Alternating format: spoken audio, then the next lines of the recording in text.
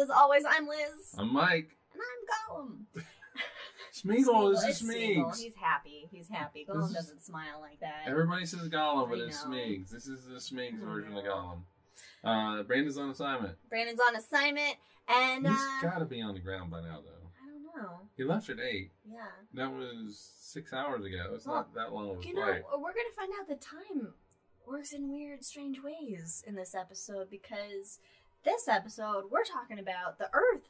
The Earth has had its slowest day measured. Shortest day measured, atomically speaking. So that means we're getting into some atomic time. We're talking atomic time. Atomic clocks. Yeah, and by atomically speaking, that shortest day was measured with an atomic clock.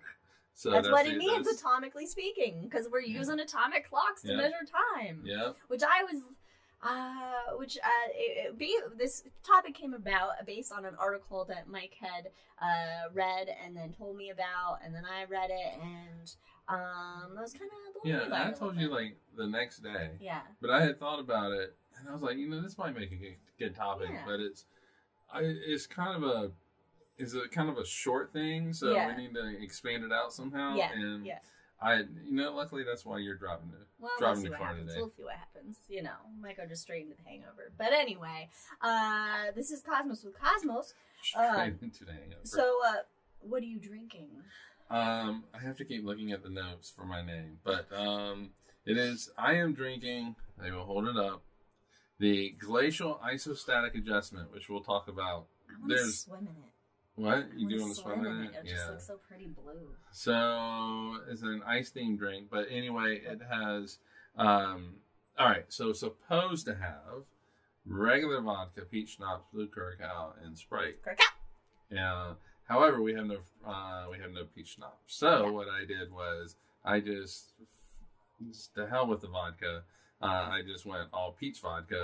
Peach vodka for the vodka, and peach vodka for the, peach schnapps, but blue curacao with the Sprite. I was hoping the Sprite would make it a little more gradient-y, like there's a little gradient whiter from the ice to the a little whiter on top and a deeper blue on the bottom. But cheers, got a nice little peach flavor to it. Nice. Well, I am drinking Laser Danger. It is mango sorbet, white rum, lime juice, simple syrup, and some mango syrup. Nice. And she made it. I did. I made it myself today. So we have a new bartender. I was my own bartender. But anyway, of course, follow us on all the things at Drinking Cosmos on Twitter and Cosmos with Cosmos everywhere else. You find your media and your podcasts on the Spotify's and the Anchor.fm's and the YouTubes and the Instas, and that's pretty much it. And of course, stick around for The Hangover if you're listening or watching this later on. Come back and check out The Hangover only on YouTube, as well as our short episodes called The Shot with Cosmos with Cosmos. All right. Anyway, a couple promotions that we have to be made to our sponsors. Not our sponsors, but check out the amazing art of Katie Davison on Etsy, Wild Ixia. You can find her Wild IXIA. Check out Ron Proctor's YouTube channel or website, Mr. Proctor Show. He makes some cool cigar box guitars. He plays them. He talks about education, political commentary. He's got a fantastic mustache. Okay. So check him out. And also check out Jack's Planetarium, Rolling Bluffs Planetarium.com if you're in his neck of the... Are there woods? It's very flat there. Yeah, I would say if you're in his neck of the plains, and go visit. And check out the wonders of the universe from Jack. But in the meantime, while you're joining us here, we do have some rules. If you hear some dogs barking, take a drink. If we make any Star Wars or Lord of the Ring references from this point forward, take a drink as well. Why did Smeagol get all blown out all of a sudden? Oh, because you moved him. Did I? Yeah, and so he's getting more sun. He was positioned appropriately so that he was turned so that he wasn't getting hit with too much light. Aw, Smeags. Anyway. All right, let's get it going. On with the show. Let's start this. My drink's sticking to the napkin that we got here. The Earth had its shortest day ever measured, and it was measured. That's the key word. Measured. Since the 1820s. In recent history, and it was 1.59 milliseconds shorter than it's supposed to be, or has been in recent recorded history. Holy crap! Are we dying now? Well, 1.59 milliseconds doesn't really, we don't feel that, right? But no. But the thing is like, so the Earth, since the 1820s, since we started doing this measurement thing, has been slowing down. And we know about this. We know that the moon is slowly pulling away from us. The moon's really just dragging us. Yeah. Dragging us down. It's literally, because that's what's slowing us down. And so the moon slows the Earth down. The moon, as a consequence, because of the conservation of angular momentum, the moon pulls away because the Earth slows down.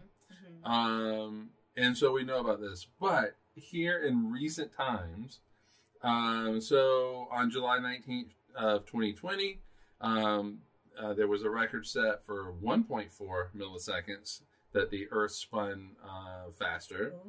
But on June 29th, it actually broke that record by 0.1 milliseconds, almost 0.2 milliseconds. Wow. That's, it seems minuscule, but it also seems pretty significant, because you wouldn't think that you should, in such a short period of time, that you would have. And there's now astronomers don't have a full understanding of why, but they have a really good idea of why, which we'll get into. Before we get to that, let's talk about how we're measuring time, right? Because how it's like the capability to measure to such a small fine degree, like that's not something like, oh, let me get my Fitbit timer out and start measuring the length of a day. I mean, you need some really precise technology.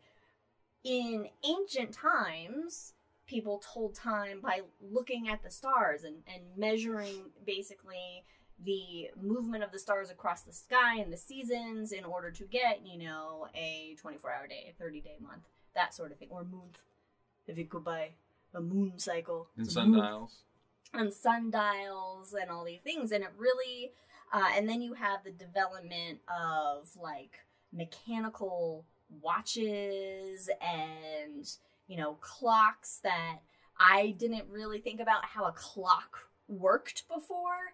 So like my family, we have this old pendulum clock. And I never really thought about like that the pendulum was actually the mechanism of how it keeps time. That pendulum, that swing is a second for it to swing, and that gravity, temperature, all these just natural conditions will actually change that pendulum's ability to measure that second and then throw a clock off. And the way a clock needs to work is it needs to have this it needs to have an oscillation. It needs to have an oscillation to set that baseline of basically like what a second is. And so over time people will develop different things that have better reliance of oscillation. I don't know. Yeah, so with quartz becoming the next step up. Yeah, so like I think it was the 1920s, I believe. Anyway, 100 years ago. Mommy, we can't see you. If you raise your hands, we're not gonna know. Just chat it out, and then we'll see it eventually when we look at chat. It's actually kind of fun. I can just see my mom in the recliner at home, just like, guys, me, pick on me. Okay, that's good. But she said the Sumerians started how we measure time, and we still use it. Yeah, like was it a 24-hour day? I thought the Egyptians gave us a 24-hour day. Somebody way back then. Yeah, those ancient people. Neck of the they woods. started it, and then eventually we refined it. Yeah, so you can with a quartz crystal, you can get it oscillating, and it has a property of being piezoelectric, is what you wanted to originally. Oh, that's right. That was my original drink name. Yeah, but Laser Danger is fun. I like Laser Danger.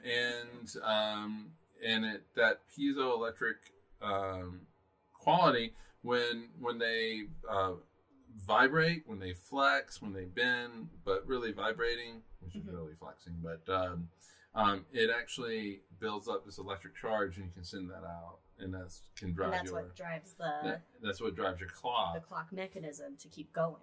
But in the 1950s, and that worked beautifully. It still works. I mean, it still works. It's still something that is in a lot of people's watches and stuff. Mechanical watches. And if you see quartz on the watch, then it's used. That's what it uses. It's using. And I didn't know that before. That if it says quartz, it's because it's using a quartz oscillator. Yeah. So I didn't realize that. And so in the 1950s, though, we really needed to kind of unify timekeeping around the world. There's a lot of things that really relied on it with precise measurements. More precise. Time. You had people traveling all over the world. The world became really interconnected. Interconnected and smaller. Trains needing to get from one city to another across countries. They need to have their times synced up and accurate. Right. And so in the 1950s, they started working on atomic clocks. Which is, first of all, this sounds like some sinister mechanism of an evil villain building an atomic clock to take over the world. Would use an atomic, or it sounds like something that goes on like a nuclear bomb or something. Like it's the clock that, the detonator to a nuclear bomb or something. Right. Yeah. So they started working this out, and so basically we needed to develop quantum physics to be able to understand the idea of a quantum clock. An atomic clock. And basically, atoms oscillate. Basically, they oscillate. They oscillate in a very, This is my depiction of an atom vibrating. Yeah. You can't see it if you're listening on the podcast, but I'm just vibrating. It's freaky. And so they oscillate in a very predictable manner. Mm-hmm. And so technology got to the point where you could measure that, and if you could measure it, it becomes a clock. You can turn it into a clock. Mm-hmm. And in the 1970s, they actually met someplace over in Europe, I think. But yes, they met and actually figured out what atom they were going to use. Mm-hmm. Cesium. Cesium-133. Yeah, cesium-133. It has 9. It's like oscillation frequency or whatever is like 9 billion something times per second. So the higher your oscillation factor frequency, then the frequency. That's the word. Frequency, then the more accurate your clock can be. And so like it's where they of course all of these things, the quartz, even atoms, there are natural effects that can disturb that, but like for an atomic clock, using an atom like this, it could take like 2 universe lifetimes to lose a second, right? To lose a second. So yeah, it's going to be pretty accurate for a long time. Yeah, so if they had started these cesium-133 atom clocks at the time of the Big Bang, which you couldn't, by the way, because there was no cesium in the universe at that time. Oh, you need stars go boom. We need stars to go boom. boom. But let's just pretend. There was one lone cesium. Just one. One little. Hey, I did it. I got made the Big Bang. Okay. And so it would be off by less than a second today. Wow. That's crazy. Jack says Harry Belafonte's lesser known B-side, Shake Your Atoms. Shake Your Atoms. Yeah. And so basically they've been using atomic clocks now in a bunch of things, but one thing that I found interesting that I didn't realize because I didn't really know, like I knew there were atomic clocks, I didn't know they were really used for anything. Like, they're just like part of experiments or just something fun to do. Like, oh, we're keeping a super accurate time of the Earth or whatever. But GPS relies heavily on the use of atomic clocks because because they're triangulating locations, and if they're not synced up, if they're off by just a second, then like if you're using Google Maps, your positioning will be off by 300 meters. Yeah, I don't know what that is in feet. It's all right. It's 3 football fields, but roughly. It would actually be a significant distance that you're off. Right, but it is if it's off by like a microsecond, and so that time is the key part there. Yeah. And so if the signal is off by a microsecond, you're off. You're going to be off by 3 football fields. But if they did not have atomic clocks, you would be off by something. What did they say? It was something like 6 miles, or yeah, but it was something. I can't remember the length of time. It was something. It was less than a second, or me. I think it was less than that, whatever it is. But at the end of the day, your position, you would be 6 miles off from where you where you should be, right? Where you should have been. Like, that's significant. Like, we couldn't have GPS working without atomic clocks. Exactly. And so they're using these atomic clocks to measure the rotational speed of the Earth. My mom asked, where does her Fitbit fit in? I have no idea. It uses GPS. It uses GPS, so it's relying on those GPS satellites to use their atomic clocks have the atomic to clocks. triangulate, where you are in your run. Yeah, but I don't know how Fitbit works then, to all this. But anyway, so on July 29th, they measure that the Earth is 1.59 milliseconds faster in its rotation. To put that in perspective, 70 million years ago when dinosaurs were around, the day was 23 and a half hours long. So we've known that it was slowing down. But now it's speeding up. And if this trend continues, we've been adding leap seconds every so often. If this trend continues, we might have to take away a second just to make everything sync up. And that would be in the next 3 to 4 years that we would need to do that. Yeah, like, because it's supposed to keep slowing down. Yes. Based on, like, the Earth should just be slowing down because of the drag of the moon and all this stuff. Like, it's not supposed to be speeding up. So there has to be a cause. Question is why. Which this is what I was like, wow, this is interesting, and the why is kind of like something that I don't think most people would even think about as an effect. So,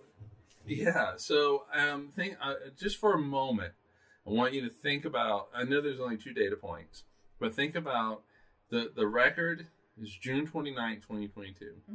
The previous record was July 19th, 2020. What do those have in common? They have in common that they're in the summer months for the Northern Hemisphere. It's hot. It's hot. It's getting hotter. And these are in recent times. And they think that the reason why that the Earth is sped up is because of climate change. Now, just think about that for a second. Think about it. The shit we're doing is not only affecting life on this planet, it is affecting how fast the Earth spins. So, now before you go, what? Why? Why is that happening? Let's talk a little bit about the Earth. The Earth is actually a little bit wider than it is tall. It is an oblate spheroid. Yes, that's exactly what it is. So it's a little bit wider than it is tall. Basically at the poles, you have the polar ice caps. Ice is heavy. And so what that does is it pushes... it's basically pushing down. It helps create that oblateness. It helps create that oblateness. Popping out. So, what is happening now is that ice is melting extremely fast.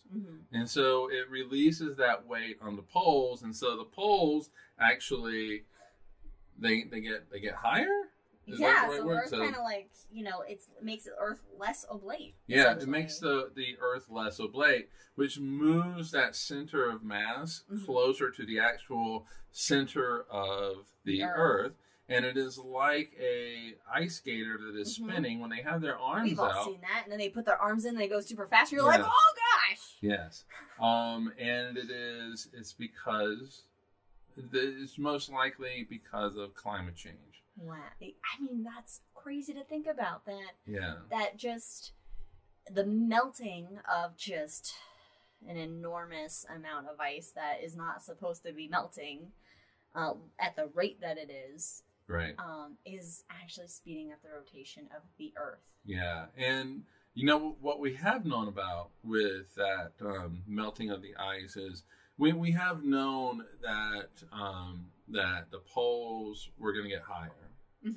We've known about that because the ice melts, it releases that weight, the poles get higher in elevation, and the water goes down, and it doesn't really affect the coastlines of the North and South Pole. It affects the coastlines near the equator. And so, because they go up and down, the poles do, they go up, and all that water gets, basically kind of pushed towards the equator. And that's why all these little islands near the equator are really fucked because of it. But it's not an even distribution when the ice melts. No. These poor island nations around the equator are affected more than the countries near the pole. Yeah. But I don't think that they ever really thought about that the Earth was going to spin faster. Yeah, like that. When I was reading the article, I was like, I never would have thought that climate change would affect the Earth in that way. Like you think about it affecting the storms and sea levels and that kind of aspect of it, but not the actual physical movement of the entire planet. Exactly. And your mom otherwise, it could be just as Jack says. This is the only other reality that could be happening. Is that millions of frat boys went out and farted in the same direction and they sped up the Earth. That's the only other plausible explanation other than climate change. Yeah. And I can see them doing it. Oh, but they'd have to be American. It's really only American ones, I think, would do that. Maybe some UK ones, actually. No, it's the American ones. But my mom asked, how do they know from the Jurassic area that the Earth was going faster? You can look at the fossil records. On the fossil records, like there's fossils. I think you look at like various animals, they lay down like a certain amount of their shell or whatever every day, and you can actually you can measure that type of the Earth's rotation based on that and other things. So it's all based in science, and it's not. That's pretty cool. Yeah. And also you can look at just how the formation of the solar system and how other planets are rotating, and then with the mass of the Earth, the mass of the Moon, and how much drag it can pull, and then kind of subtract backwards in time when the Moon was closer, and how much drag it would have, and kind of.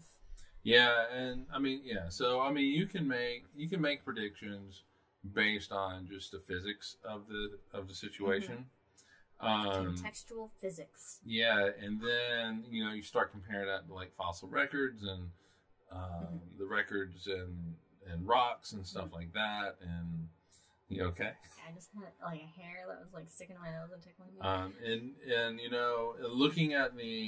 looking at rocks is how we can find out that the Earth's magnetic field flips. And all this kind of stuff. And so looking at rocks is how we know that like Mars had water in the past and was there's a lot of habitable. shit you can there's a like lot of stuff you can figure out. Rocks are key. Yeah. Rocks are key, really. Just looking at just elements. I don't know if I'd want to be a geologist, but rocks are kind of cool. I do like looking at strata. Like when we're driving and we see like the strata in the in the mountains and stuff. Yeah, I like looking at strata patterns. I like to see the strata that it goes like up. Yeah. Because some shit happened to make that strata go instead of like horizontal. That it's like at a severe little angle. The color changes, and these are like different periods of time. Anyway. I mean, rocks are pretty fascinating. My mom also asked, does that affect gravity? Or rotating faster, which I would think it's not, because gravity is based on mass. Gravity is based on the mass of the planet, so it doesn't matter. Like, if I spin faster, I'm not going to weigh less. If I spin faster on Mars, I will weigh a little less. Because Mars has less gravity. Yeah. But no, it won't affect the gravity, but what, unless you're at the pole, and then there will be a little bit of a gravity change. Oh, because you're a little bit further. You're a little bit further from that center of gravity. Yeah, it is not much. It's minuscule. It's very minuscule. It's very minuscule, but it will be. I mean, 1.5 milliseconds is not something we're noticing on a... And remember, that is just one day. It doesn't mean that it's consistently 1.59 milliseconds shorter. That's a good point. So, is the Earth spinning, speeding up? Possibly. Climate change is going to remove a lot of ice from the poles in the next 100 years. So it'll be really interesting. It's going to be really interesting to see. And there's just so much evidence for it. Yeah. I don't see how anybody can put their heads in the sand anymore. Yeah. And I'm really glad that people are starting to call it climate crisis, because that's exactly what it's becoming. How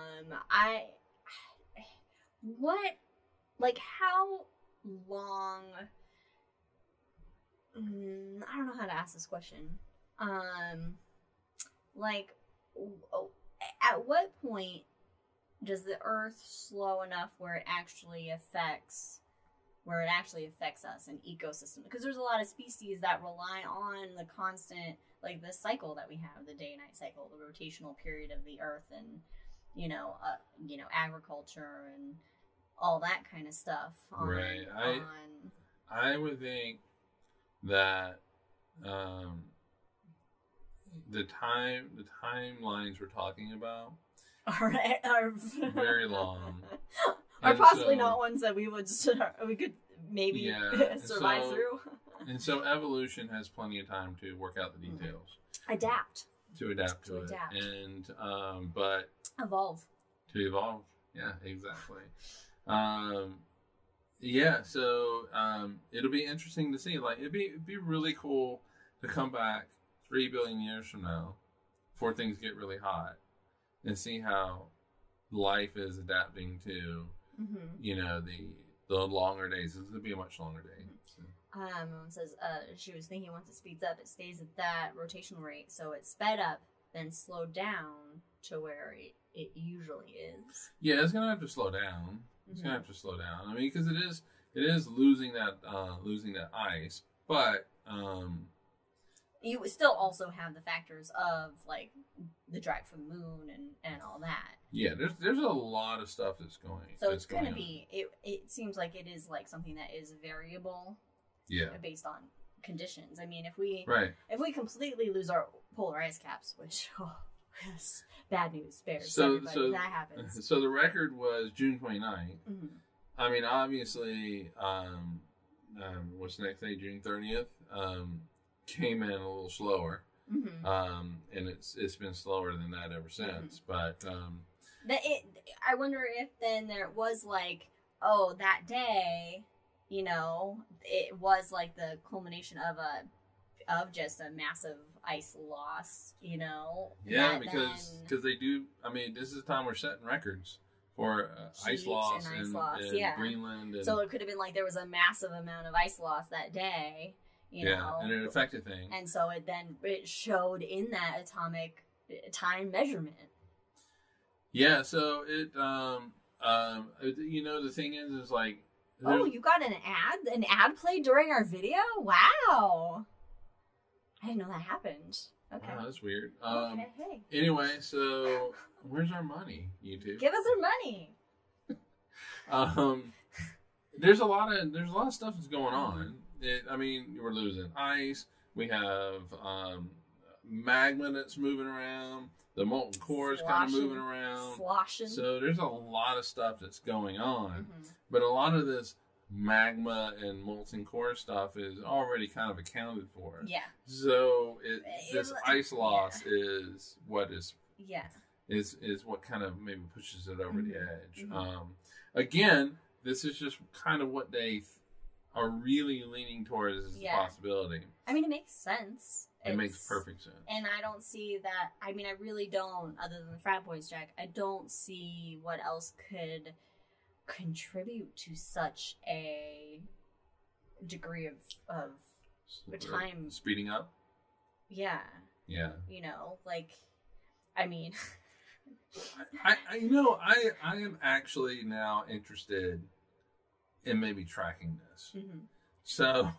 There's all right. So I did some science this week with Skittles. He did. He got a bag of Skittles, and actually did some math with a measurement in a shot glass.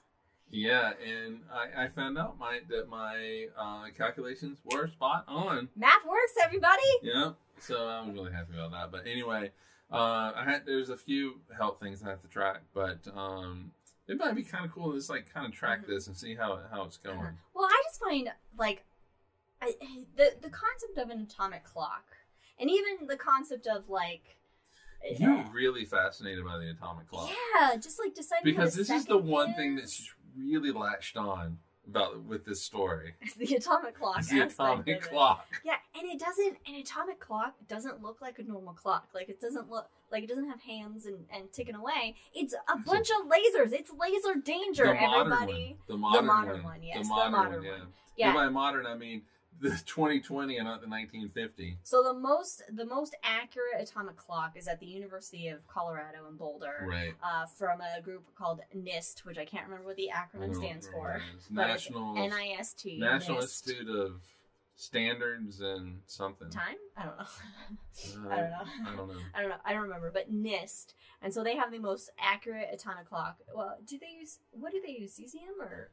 They weren't using cesium. No, they weren't using cesium. They were using something else. Strontium.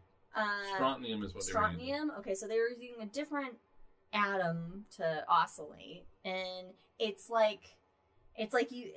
And in the video that we watched that actually highlighted this specific atomic clock, like you could show like you saw like it was like millions of atoms of this strontium. Strontium that was like lit up like blue, and then you have just all these fucking lasers going through these lenses and being redirected and all this. It's like this crazy contraption that its sole purpose is just measuring time. Yeah, so the lasers, what they do is they stimulate the strontium. Yeah, so it gets that oscillation. It gets the oscillation. oscillation. So it creates that energy to vibrate it at that certain frequency. It has, that's the word. It has to be at a very key certain frequency. Because, and those oscillations, they can degrade, and so the lasers will add that extra energy to keep it going, to keep it at that rate, to keep it on track, time, to keep it on time. It's a self correcting system. It's a feedback loop. Yeah, it's a feedback loop. It's a self correcting system. So if the oscillation gets too slow, the lasers immediately make it a little bit higher, and then drop it back down. But the lasers have a specific frequency. So once you start hitting them with that laser and you get that frequency, you're basically you're golden. It's predictable. It's a set thing, And so it's crazy that we've first figured out how lasers quantum are. mechanics. And then we're like, hey, let's take millions of atomic particles of an element and vibrate them, and we can tell time with it. It's a bruise. I ran into something. I don't remember how that particular one happened. Sorry we broke down the show. I have bruises just everywhere because I bump into things. Yeah, I bruise easily. Katie knows. Lasers, you can't have... If there's any proof that quantum physics works... Lasers. You can't have... can't have lasers with a Newtonian way of looking at the world. You have to have quantum physics. And Yeah, it's just it's insane, and I am really loving that you have latched onto atomic clocks. Yeah, it's just because I guess really see those bruises. I guess talk of atomic clocks. Just for me in my mind, and just whenever I it's always been kind of like a science fiction-esque thing, not real, or it's something that's very it's not. It sounds very futuristic. Yeah, and it's something that's not it's not like a used thing. It's like a flight of fancy, or just we have an atomic clock and we're doing experiments. But it's actually something that is necessary to our way of life, and us being able to function as we do now in the technological world that we've developed. And it's just crazy that we can tell time just by vibrating shit we can't see. I know, right? Yeah, and obviously in our everyday world we don't. Okay, let me phrase this. Let me rephrase this. In our everyday world, in the contraption that we have on our wrist, we do not need the precision that atomic clocks will provide us. Mm-hmm. No, we don't need to know. But I'm late by 1.59 milliseconds, everybody. Yeah. Goddamn Earth. Shit. It's the Earth's fault. Yeah, but in science experiments now, we do need this. Yeah. CERN needs it for their experiments. Bumping those protons together. Yeah, they need to time that pretty fucking perfectly. Yeah, and we do need it for GPS, but in science experiments now, atomic clocks generally are really quite useful because of the precision that it gives us on time. Mm-hmm. And what has been really helpful also with atomic clocks, starting when they first started making atomic clocks, was being able to understand time dilation. With Einstein's general theory of relativity, where if you are, higher in altitude above, further from the center of gravity, time actually slows down, speeds up, slows down, speeds up. It speeds up. The further away. The further away, time speeds up, and they were able to actually measure this incremental difference. Yeah, so just by putting an atomic clock on a plane and having one that uses the same element of oscillation, so they should be in time with each other. Oh, yeah, no, they are. They completely are. But on sea level, they noticed that the sea level one, the one that was on the plane, ended up ticking just a bit. I say ticking lightly. There's no actual ticking, but faster than the one at sea level. Right. So, all right. So there was a lot of stuff going on with the plane, but in the 1970s, these two physicists got two atomic clocks, because you never just do one measurement. You gotta have multiple data points. So they put two atomic clocks on a 747 or something like that. I think it was like a Pan Am flight, and they flew. They're in suit and ties Of course they are. It's the. Meanwhile, I'm gonna be in my fuck Nazi shirt, and you're gonna be in your airplane clothes. You're gonna have comfy airplane clothes. And so it's they flew it, and there's two things that go on with this. First of all, you're moving pretty fast. Okay, relative to our everyday experience, in this plane, very slow compared to the speed of light, but the atomic clock is actually able to measure the time dilation for that speed.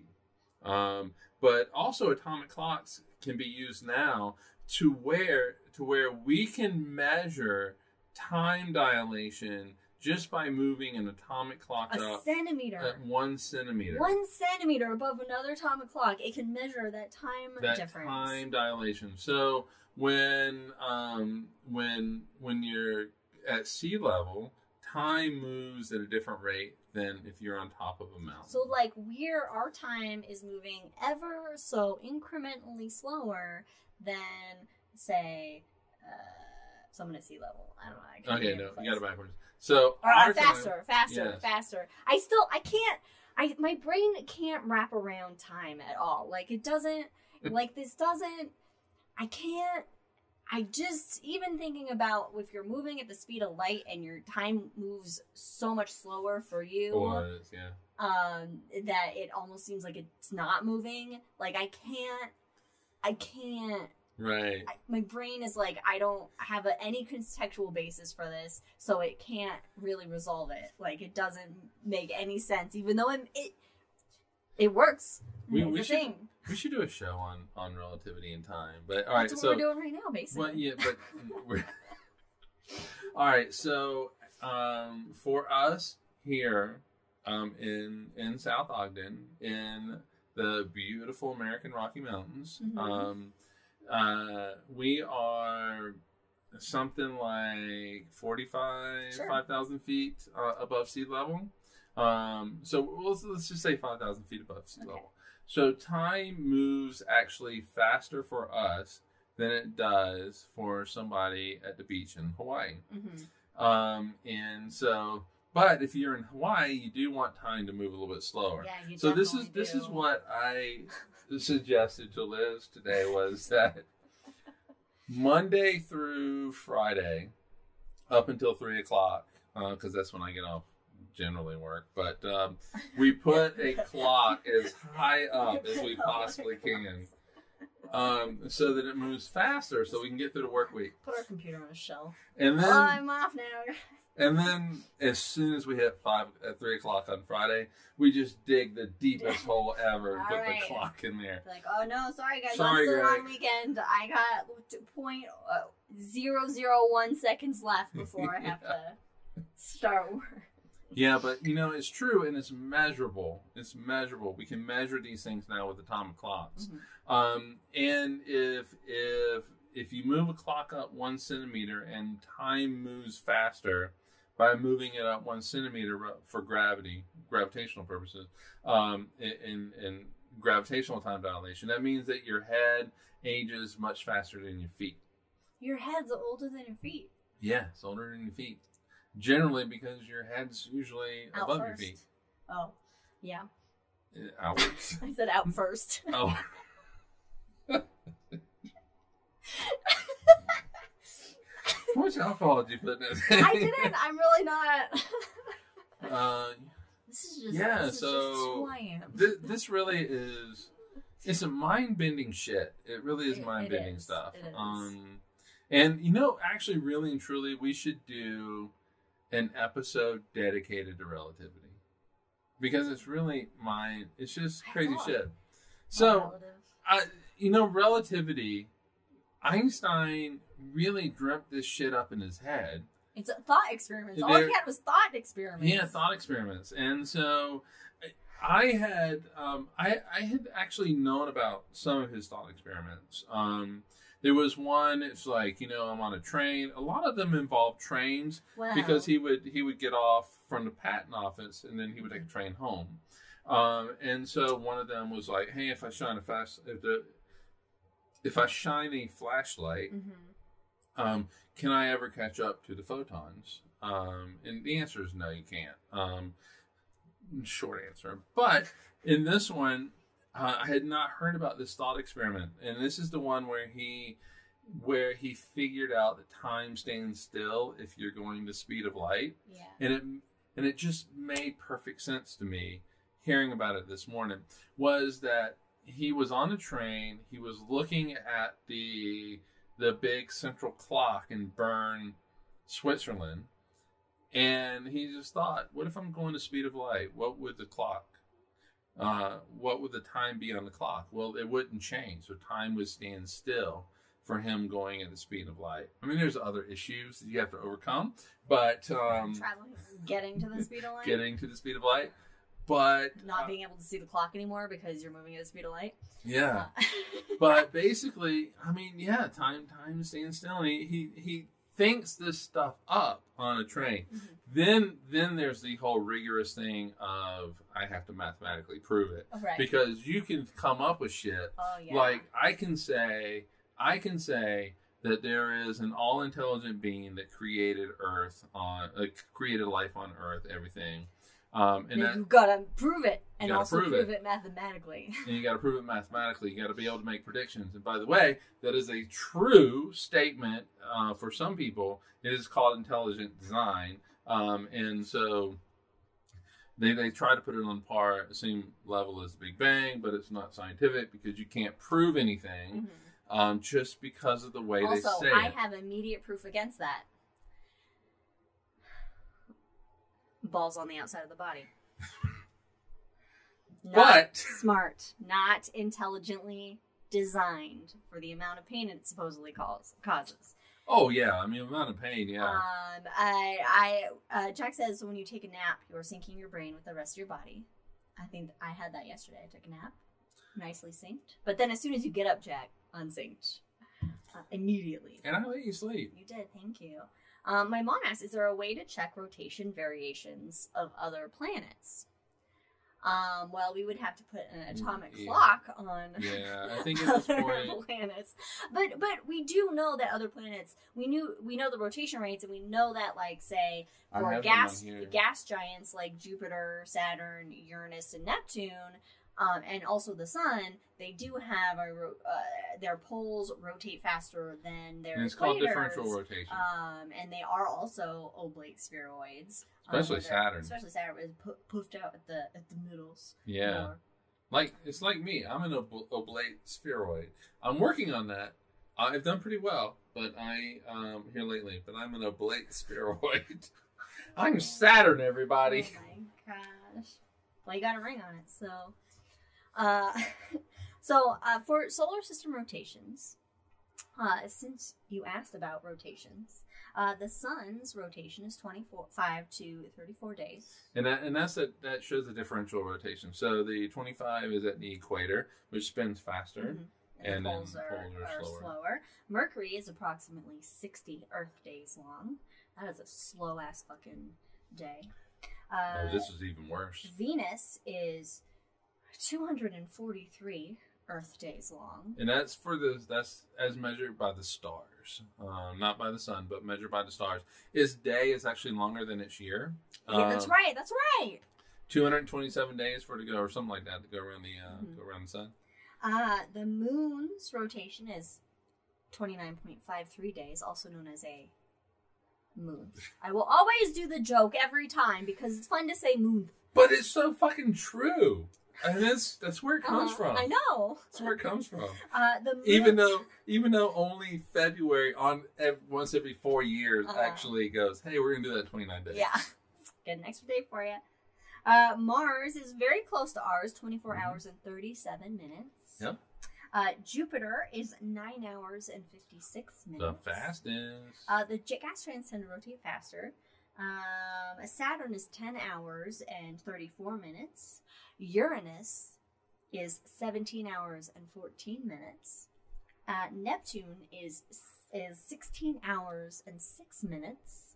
And Pluto, not a planet, but we'll include Pluto for posterity, 6.4 days. You know how long it takes for a trine to go around Pluto? No. 6.4 days. They're tidally locked. Oh, that's right. They're tidally locked. Yeah. So, which I really think is cool. So, like, you know what is really cool about it for me, though, is like, you're at a certain place on Pluto, you see it all the time, it's always there, but then you go on the other side of Pluto, and it's not there, you never see it. Like, if there's, like, a little deer that lives on it. You wouldn't know it existed. Nope. You would never know unless you traveled to the other side. Jack says, Sunrise Sunset is a long song on Venus. But, on Venus... on Venus, though, the carbon dioxide clouds are so thick that you're really not going to get a sunrise sunset. I mean, you're not. You don't even.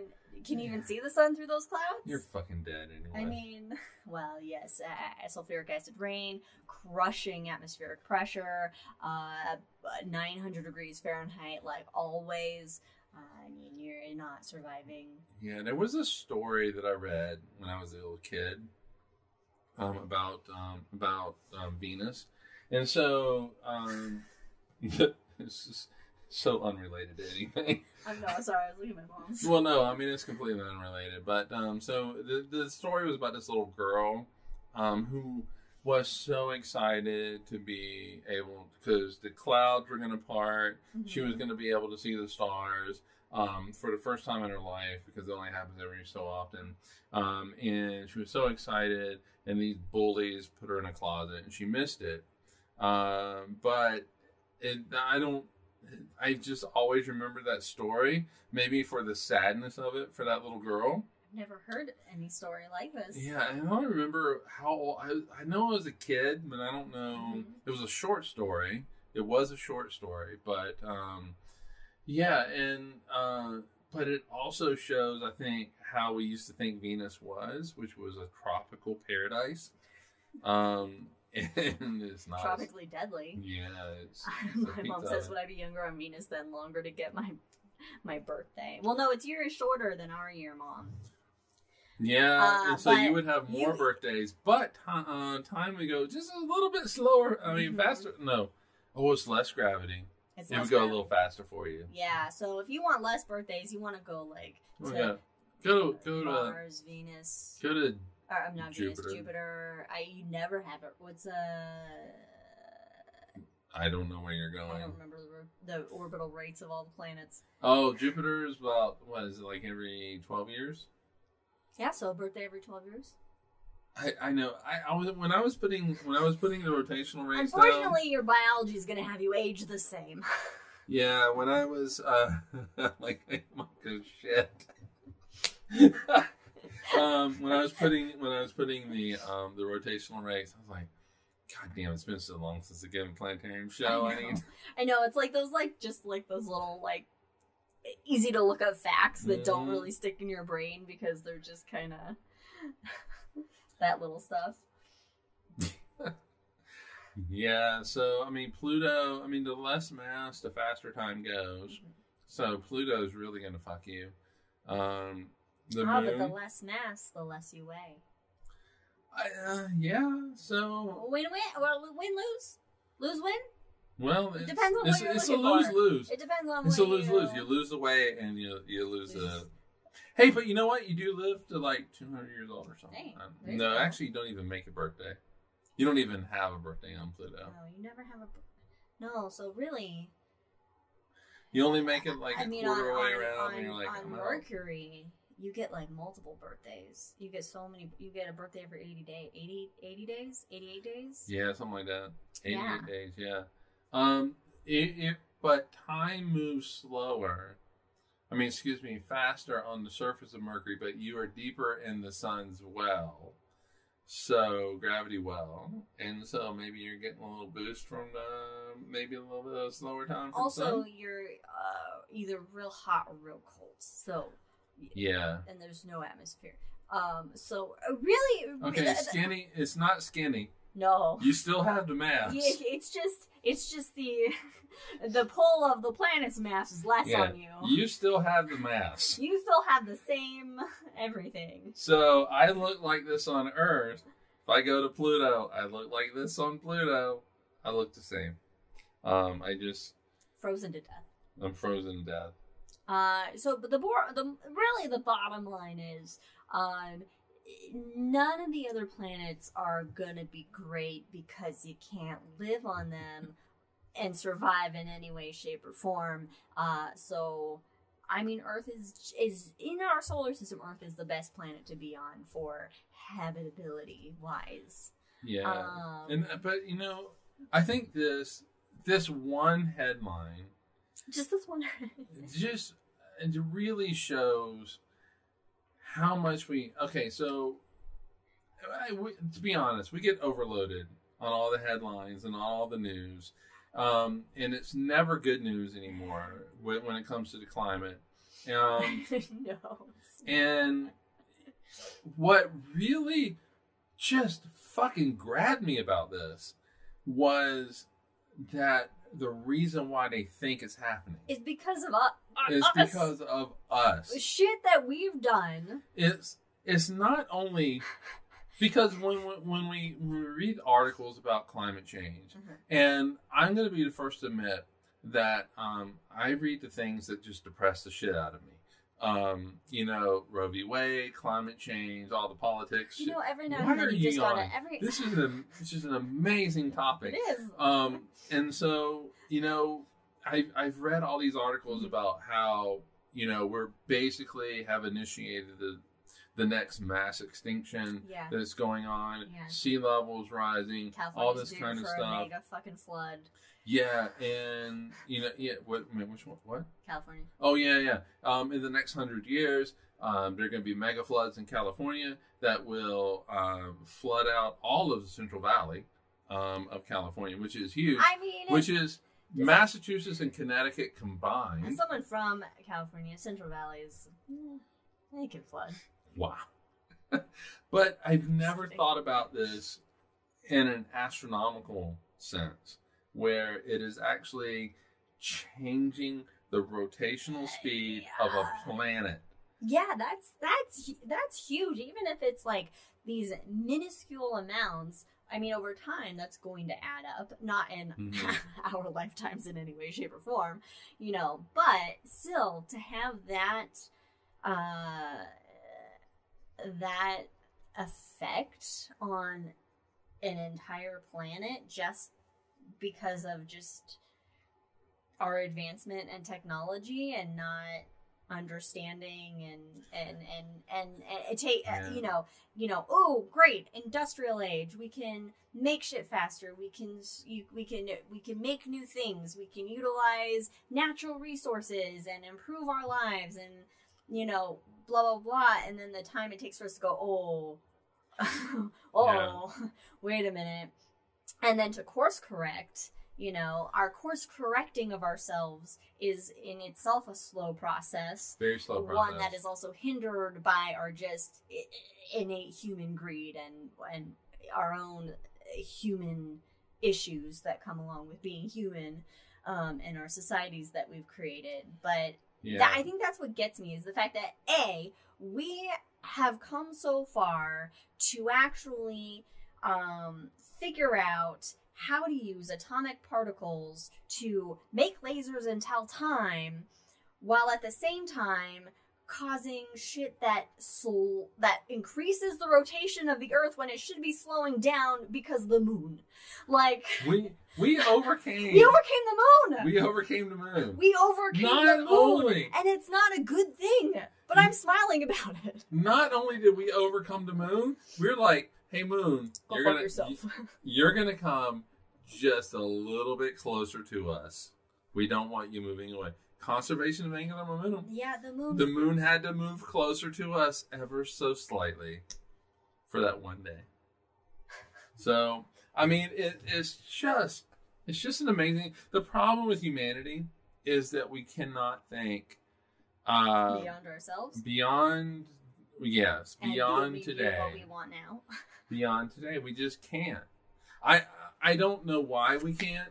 Like, I'll be honest. I personally cannot think a generation ahead of me. Because I don't know what the world's going to be like, and I just can't do it. Too many variables. The best I can do is probably think maybe a year from now, like the things that I'm doing now, how that might play out in the next year or two. But that might be the best I can do. And I think that humanity, generally, maybe the best among us, maybe the city planners of the world, can go, okay, maybe in about 5 years, this is what things are going to be. But that fucks us. We're smart. Humanity is smart. I know. But we have been able to figure out relativity and quantum physics and atomic clocks and lasers and being able to land something exactly where we want it on another planet. We're smart with regards to that, but we're fucking dumb as hell when it comes to other things. Brandon has joined us. Has he? Oh yeah. And he says, "You lost track of time." Brandon has a real problem with time. He can't ever tell it. So I think we've missed it this year for his birthday. He just had one. So next year for his birthday, I think we need to get him an atomic clock. Oh, shit.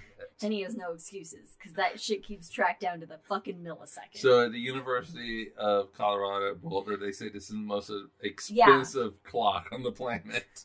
Why is it so expensive? We just need we need a little bit of an atomic. We'll get the cheapest atomic element that there is on the market for clock making, and we get a bunch of lasers. They weren't even green; they were red lasers. Just hit it, and just yeah. Make sure to bring the receipt. Yep.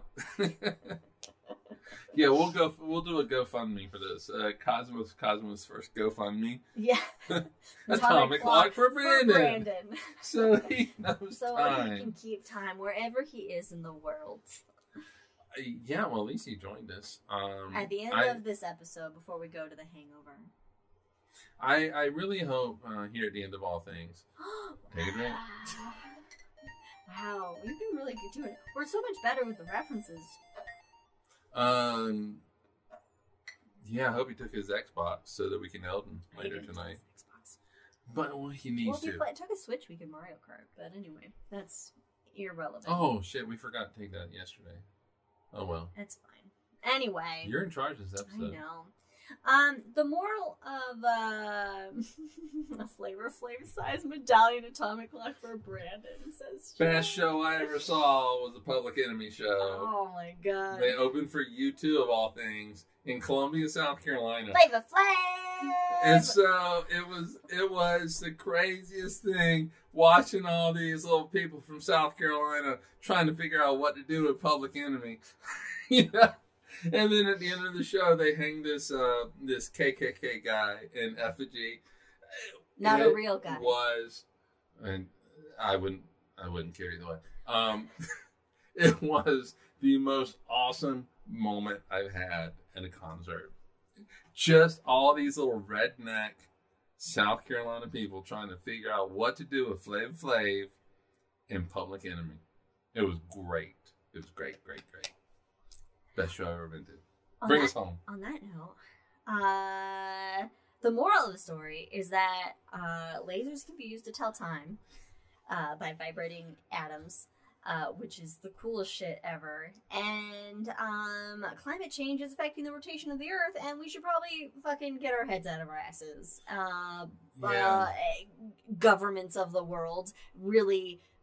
One main government in this one. Other ones seem to be kind of more on track. Well, conservatives, you guys need to get your hands out your ass. And, so follow us on all the things at Drinking Cosmos on Twitter and Cosmos with Cosmos. Everywhere else you get your podcasts, Spotify, YouTube, Instagram. I think we ought to talk about time more next time. Yeah, but now we're going to be heading into the hangover shortly, where we do have a couple special things, some special features that we've been producing as part of our M42 creative stuff that we do for planetariums. And we're going to be highlighting a couple things that have been recently made that are still in progress, but have been recently So join us. made. So join us there. I think that's what she's trying to Otherwise, check us out. Keep with us. And next time we'll be talking about something spacey, I'm sure. Relativity. Relativity? Let's do it. All right. Next episode is going to be on relativity. Mike is going to be having a blast. Relatively. Okay. All right. I like it. Well done. And we'll see you next time, everyone. Thanks for joining us.